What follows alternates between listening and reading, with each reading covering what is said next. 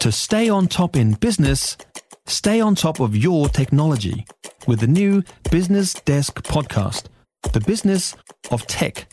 Listen on iHeartRadio or wherever you get your podcasts. And Muzza Olds is with us now out of Australia. Hey, Muzz. Oh, good afternoon to you, mate. No, the mighty Murray River continues to pump, and as long as the Murray River pumps, there'll still be a Muzza out there. This is such a long bow, but I loved it. It's almost poetic. Now, what is going on with the protests for Invasion Day and Australia Day? Well, every city, big protest. The biggest in Sydney. You had some half-wits branding themselves neo-Nazis down in Melbourne. At one Melbourne council had a citizenship ceremony today. Involving Indigenous people, and these clowns turned up all dressed in black and giving Nazi salutes. The police moved them on. The biggest protest in Sydney, thousands and thousands of people, in fact, at Belmore Park. Speakers calling for the abolition of Australia Day. They say it's a day of mourning for Indigenous people. Survival Day, Invasion Day, other labels that are there. Also today calls for a treaty, perhaps based on what's the historic Waitangi Treaty in New Zealand. Wonder what it could look like over here. As far as Anthony Albanese is concerned, he's looking forward. He did not engage with the Invasion Day, Survival Day debate. He's looking forward to the referendum later this year on The Voice. He says now, if not this year, when? When are we going to actually acknowledge in the nation's birth certificate the fact that Indigenous people were here for 65,000 years before white fellas turned up from Britain? This is a debate that's going to be ongoing this year, Heather, and it's going to be acrimonious, no doubt about it. For many people over here, the big issue is what's been highlighted this week in Alice Springs. An end to sexual violence, an end to domestic violence. When the heck is that going to happen? When can Aboriginal kids expect to get a decent education when they don't go to school? Higher rates of imprisonment, poor educational outcomes, and so it goes.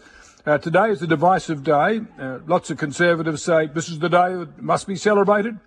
Lots of others, including Indigenous people, most Indigenous people, are saying it's not a day to celebrate at all.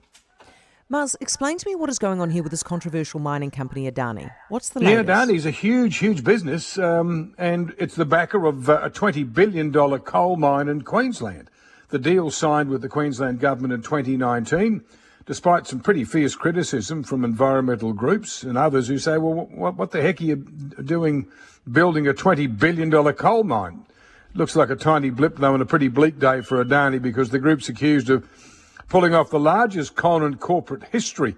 There's an American activist investment group that says Adani's basically been engaging, Heather, in fraud, money laundering, stock manipulation over decades.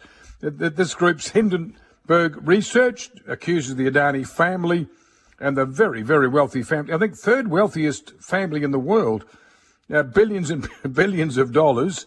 But the Adani family now accused of siphoning money off the listed companies and shoving those monies into offshore accounts and tax havens like the Caribbean, the Middle East, Mauritius.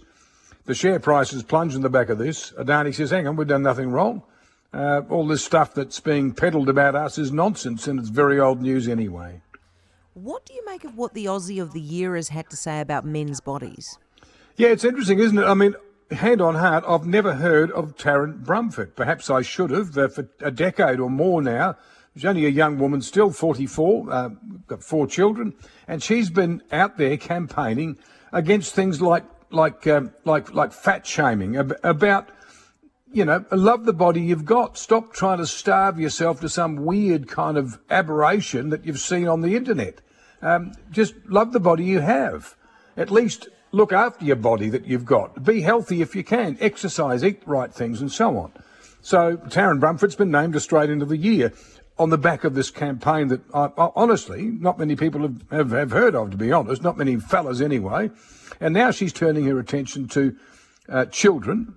She's written 4 books, most recently the one about children, because apparently children have got problems with their body image, and also for young fellas. It's not just about women anymore for Ms. Brumfitt. She's talking about young men who have all sorts of image problems. They're supposed to look like a condom full of walnuts. Sadly, a lot of us have weight problems and so on, and she's all about changing this. So full marks to her. We'll hear a whole lot more about her campaign in the next 12 months. It's good to talk to you, Muzz. Thank you for that. Murray Thanks, Olds, Heather. Australia correspondent.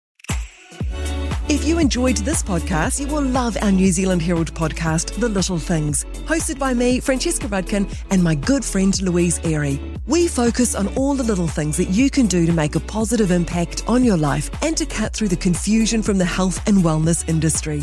Join us every Saturday to hear from the experts for all the tips and advice you need. Just search The Little Things on iHeartRadio or wherever you get your podcasts.